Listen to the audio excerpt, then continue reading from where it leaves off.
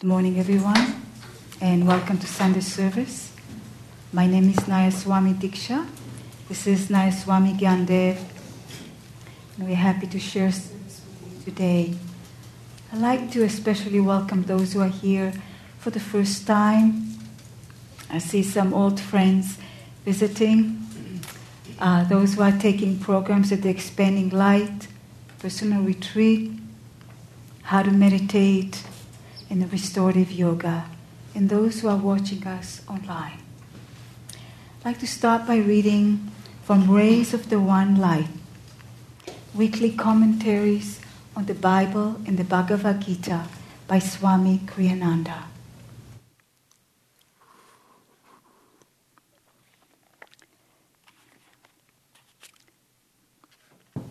The topic of this week is activity versus inner communion. Truth is one and eternal. Realize oneness with it in your deathless self within. The following commentary is based on the teachings of Paramahansa Yogananda.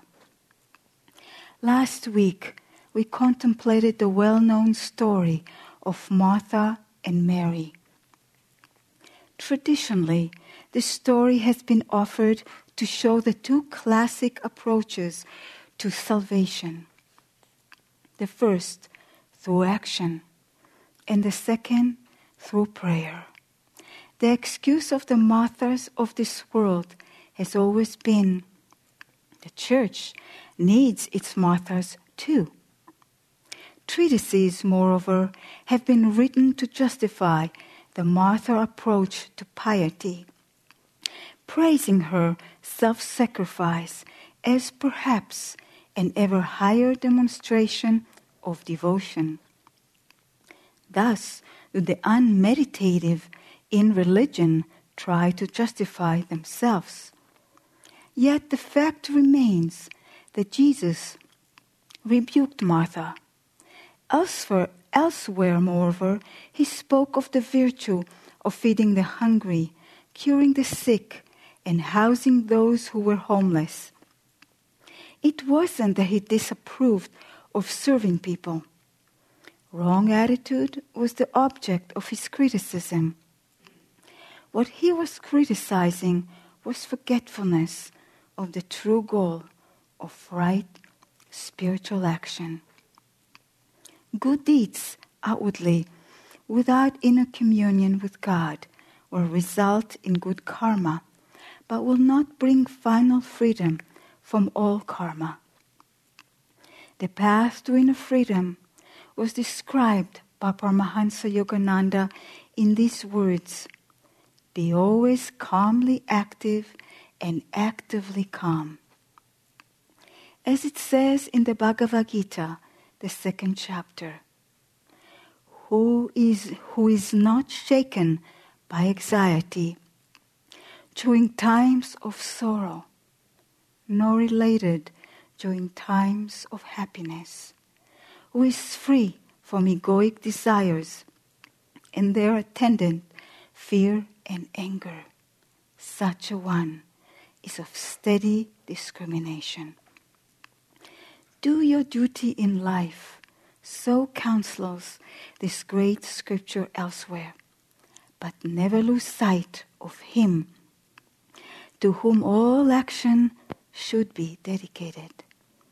Thus, through Holy Scripture, God has spoken to mankind.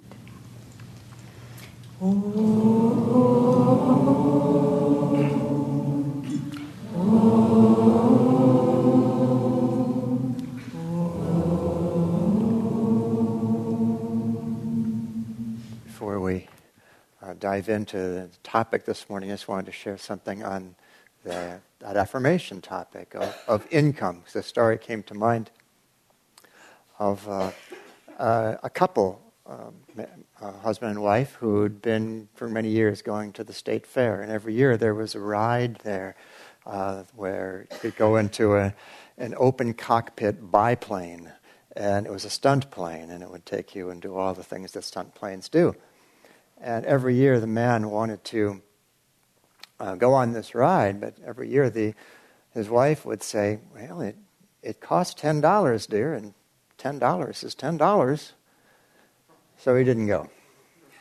And finally, one year the man said, my dear, I'm 75 years old. I might not make it to next year's state fair. How about it? She said, well, dear, I know you want to go, but $10 is $10. Well, the pilot overheard this conversation between the two, and he came over and very sweetly said, oh, you've really touched me, and I'd like to take you up in the plane at no charge at all. And, of course, they were elated about that. And he said, but there's just one condition, and that's that neither one of you can say a word the whole time. Because if you do say a word, then the cost is $10. So he took them up, and he did all the things that stunt planes do. There were loops and barrel rolls and all the good stuff, and there was not a word spoken on the airplane. He finally brought him down, and he returned and said to the husband, I'm so impressed. Not one of you said a word. And the husband said, well, I almost said something when my wife fell out, but $10 is $10.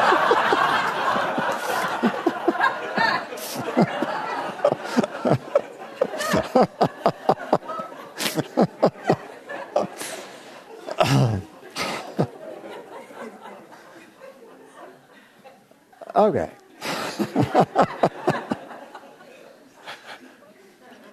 Shifting gears now. But it's good to have a little joy. I'd like to read this very short selection from Whispers from Eternity, a book of prayer demands and poems by Paramahansa Yogananda. And because it's so short, I'd like to go through it with you several times, because I like to think of yourself as maybe sitting on the edge of your bed when you get up in the morning and doing this first thing, or at the end of your morning meditation, doing this reading, because it really sets the tone for the day and for the topic of this week. Bless me that I may perceive thee through the windows of all joyous activities. Look upon me and cheer me always as I engage in my daily duties. Let every action, whether waking, sleeping, or dreaming, be sprayed by the fountain of thy presence. Bless me that I may perceive thee through the windows of all joyous activities. Look upon me and cheer me always as I engage in my daily duties. Let every action, whether waking, sleeping, or dreaming, be sprayed by the fountain of thy presence. Bless me that I may perceive thee through the windows of all joyous activities. Look upon me and cheer me always as I engage in my daily duties. Let my every action, whether waking, sleeping, or dreaming, be sprayed by the fountain of thy presence. Om Shanti, Shanti, Shanti. As most of you know, every year in the Sunday services, we go through the book that Diksha was reading from, Rays of the One Light by Swami Kriyananda. We go through the readings in the same order each year, and which means that every year about this time, for 2 weeks, Martha takes a beating. And I used to wonder about that. I mean, how bad was her mistake, really? There's I could think of another disciple who made a bigger mistake. Judas by name. And Judas only gets 1 week. Satan only gets 1 week. Poor Martha gets 2. There's this kind of this universal condemnation of Martha. I was talking with a friend after last week's Sunday service, and she'd grown up in the Catholic Church. And when she had gotten to the age to be confirmed as a member of the church, age 10 or 11, somewhere around in there, you get to take a spiritual name that goes with your first and middle names. And she wanted to take the name Martha.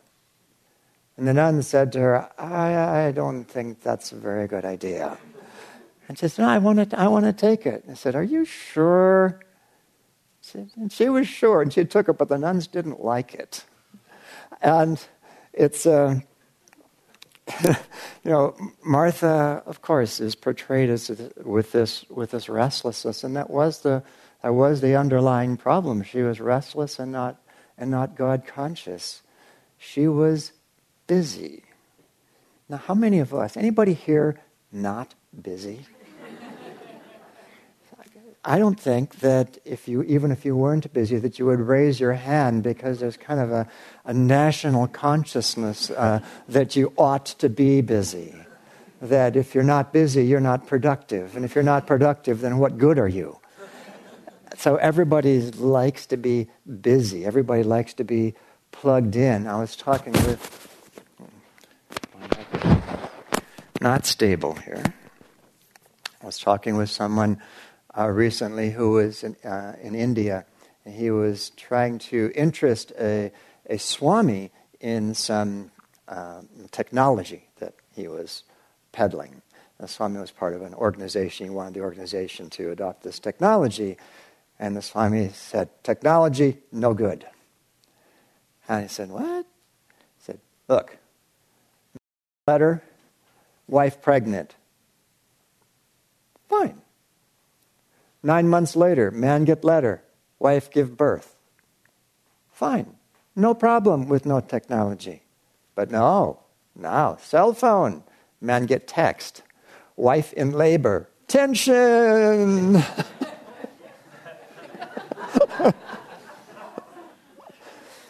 But, this whole business is not so much a matter of, of what we're doing as how we're doing it. There's being busy, and then there's being busy, having busy consciousness, which is that our consciousness is full of things we're doing.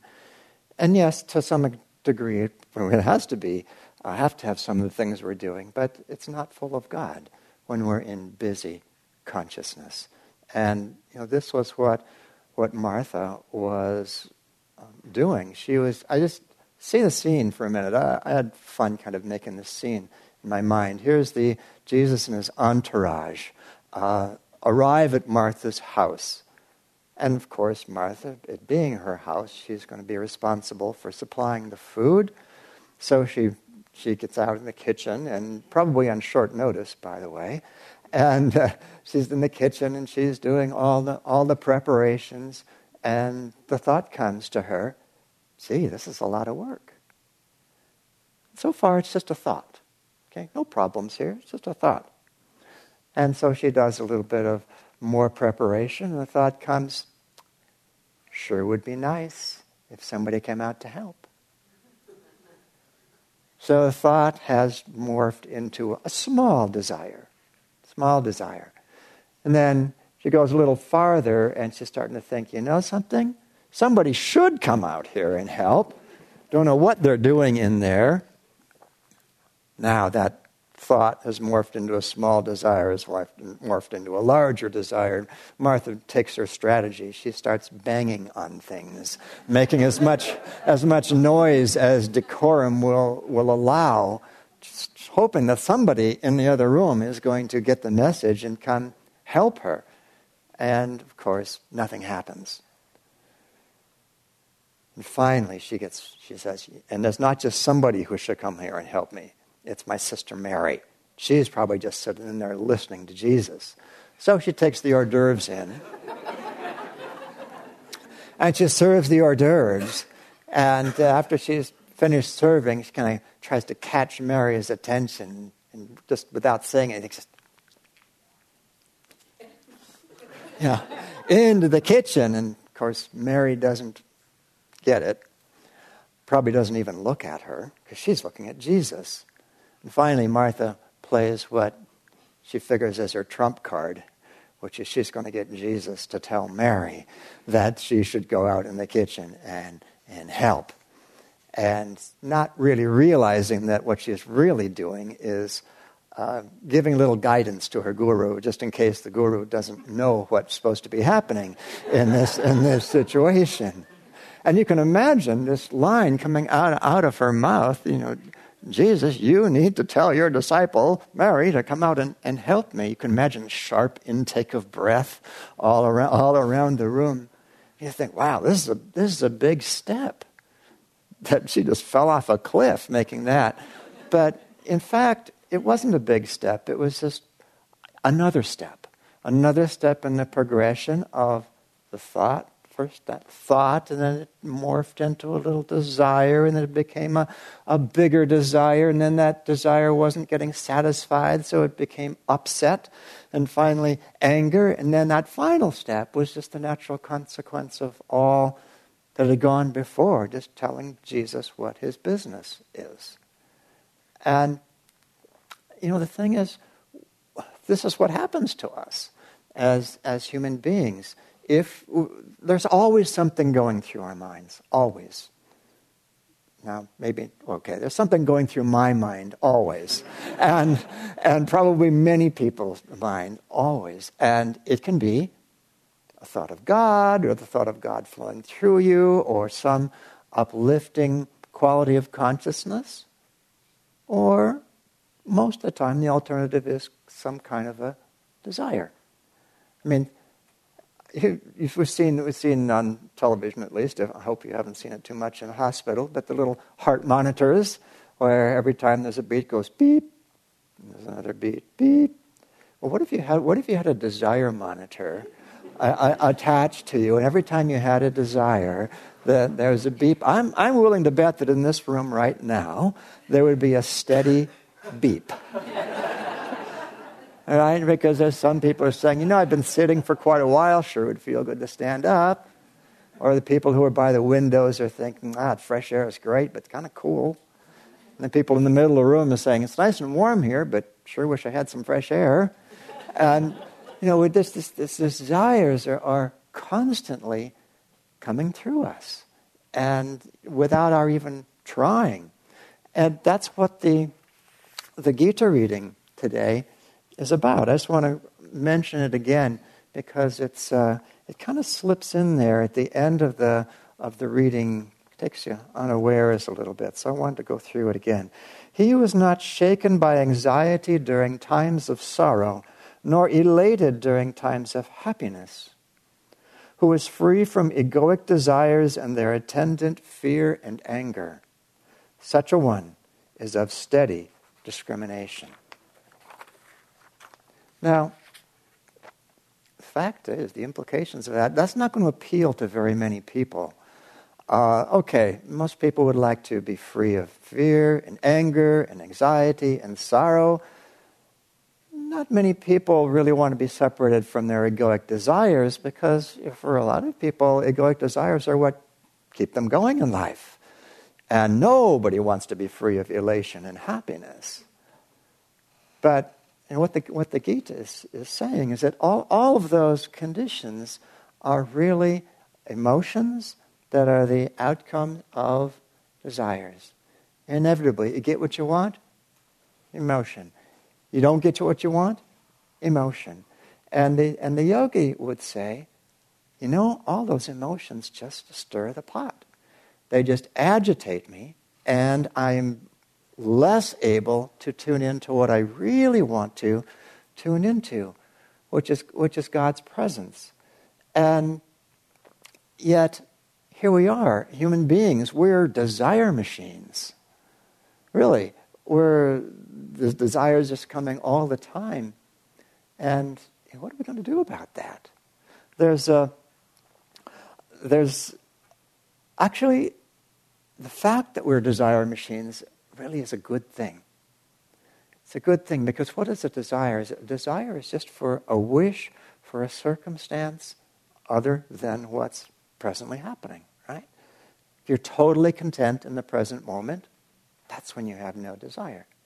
And most of us aren't totally content in the present moment quite a lot of the time, and so the desires come in to change it. And all that is really is a bubbling up to the surface of the of kind of an irresistible inner urge for happiness. That's all it is, just bubbling up to the surface and kind of comparing that inner urge for happiness with current conditions and saying, not a match. Yeah, I'd really like to see something different happen here. And this is something that happens in every human being who has not attained superconsciousness, because there isn't a match. There isn't a match between that irresistible inner urge for happiness and current conditions until we're in God consciousness. And later in the Bhagavad Gita, Krishna says to Arjuna, I don't care what you say, Arjuna. You think you're not going to undertake this search for divine joy. But you are. No matter what you say, because your own nature will compel you to. Your own nature being divine joy itself, but it will bubble up to the surface and it will continually prod us. Do something to change your circumstance because you want to realize your own true nature of joy. And so we take that signal that something needs to change here. We want to bring about that match between our current circumstances and that joy that we think not only could but should be ours. And we try and rearrange the outer world to create that match. And funny thing, it just isn't possible. Because even when we get all of our ducks in a row, they don't stay in a row. Anybody ever had that? First of all, anybody ever gotten all their ducks in a row? Probably not, but if you did manage it for that brief millisecond of rowness of all the ducks, the next thing you know, they go out of it, and we're trying to manipulate it again, get everything into alignment. It just doesn't work. So this desire mechanism is what's going to save us, because as Krishna says, because we have that inner urge toward joy, because it's what we're made of, and that inner urge is really just us wanting to be us. That's all. It's the soul wanting to come into greater prominence, soul consciousness, come into our moment-to-moment experience of life. That is what is going to drive us. Finally, you can think of it as a carrot or you can think of it as a stick, but either way, we're going to move toward that state of joy that is our legacy, is our birthright. So desire is really, really, really a good thing. It just needs to be trained up a little bit, because there are a couple problems with it. First of all, it might not be strong enough to take us where we want to go. I remember years ago, practically every time I saw her, my mother would say something along the lines of, I don't know what it is. I try these diets and I'm never able to lose weight. And so she said, when am I going to lose weight? And she was asking me. And I said to her every time pretty much, I guess you'll lose weight when you want it enough. And she hated that answer. Because she knew it was the right answer. That when she wanted enough, she would do something about it that would create that weight loss. And it's the same with us in any area of our lives. When we want it enough, we'll usually do what it takes to make it happen. But there's another element to training up our desire faculty a bit, and that's direction. We need to get our desires going in the right direction, because as we know, our desires just spray out all over the place, because we think maybe the happiness is there, maybe it's there, maybe it's there, maybe it's there. We try all these different directions, and as we walk along the spiritual path, we get a lot clearer and a lot clearer, maybe not perfectly clear, but clearer as to what that direction is. And we get that motivation factor, that strength of desire greater and greater. And we get into a better and better position to take ourselves forward in the spiritual life without all these detours that so many of us are accustomed to. And this is really just a building of our devotion. I mean, devotion is just another desire on one level, but the way Paramahansa Yogananda put it, he said, it's the desire that satisfies all desires. It's a desire. As long as we have that devotion, any desire is kind of an affirmation of incompleteness, right? If you were complete, you wouldn't have the desire. Even devotion, in a way, is an affirmation of incompleteness. But it is that affirmation of incompleteness that takes us in the direction of completeness. Takes us in the direction of fulfilling that irresistible inner urge that every one of us feels, that every one of us calls happiness or joy or bliss. That's really devotion. Devotion is just moving toward that, however we conceive it.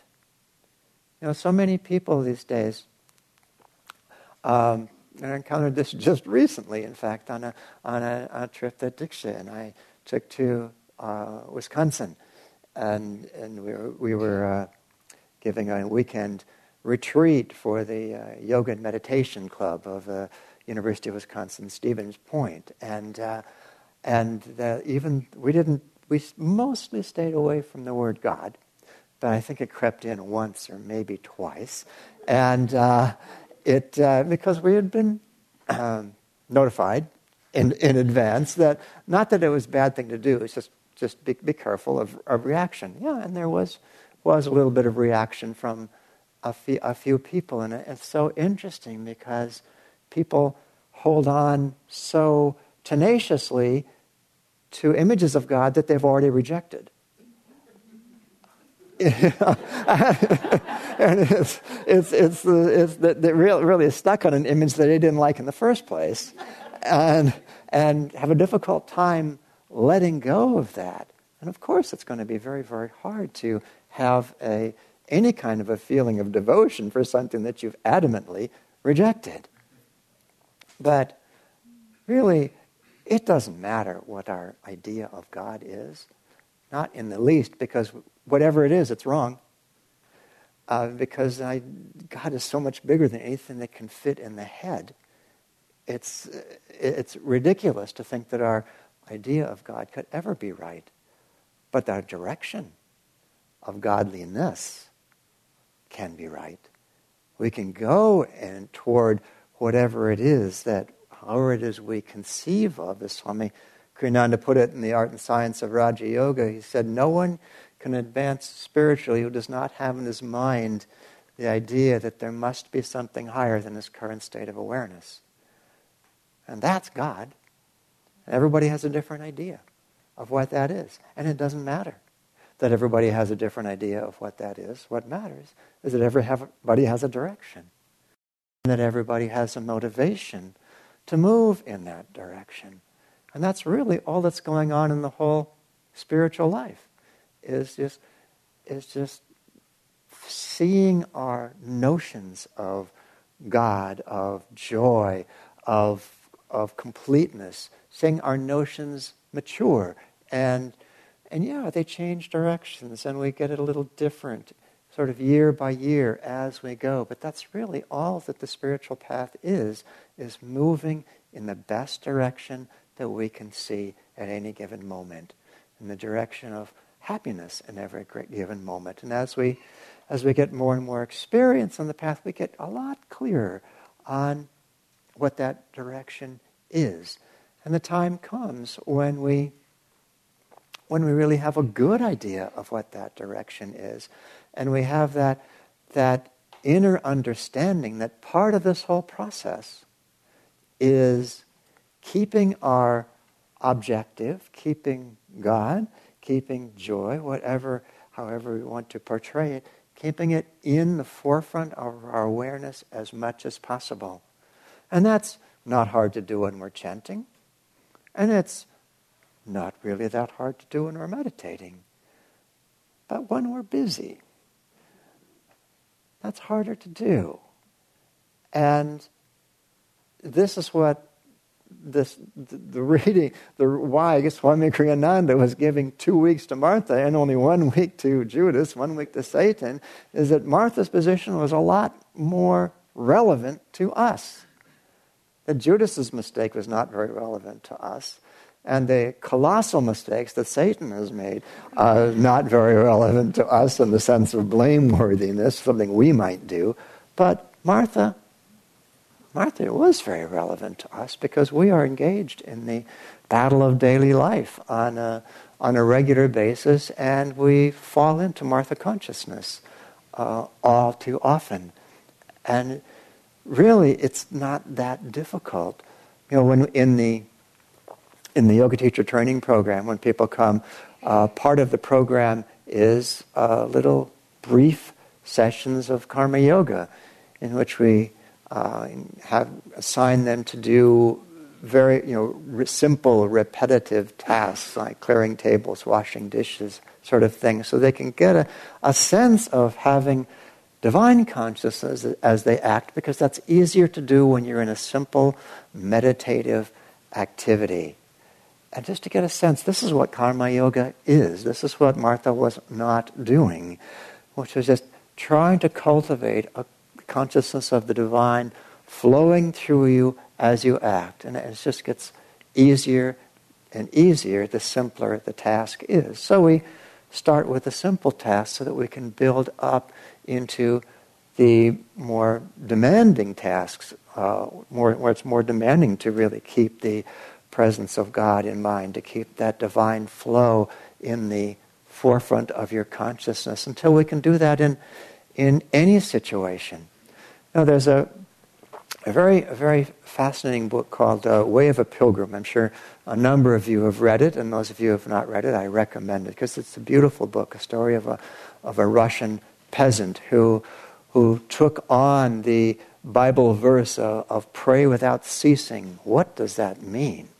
Trying to find a meaning to it, and he was finally given by a starets, a guru, essentially, in the Russian Orthodox tradition, given the repetition of the Jesus prayer, Lord Jesus Christ, have mercy upon me. And this simple man who couldn't even read just repeated this mantra, really, which is what a Jesus prayer is, over and over again, until it became just so much a part of him that he went to sleep with it. It was going all night while he was asleep. He woke up in the morning with it. He didn't have to repeat it anymore because it was repeating itself over and over again, and he was just in such bliss. He didn't want to do anything that interrupted his awareness of this divine presence inside of him.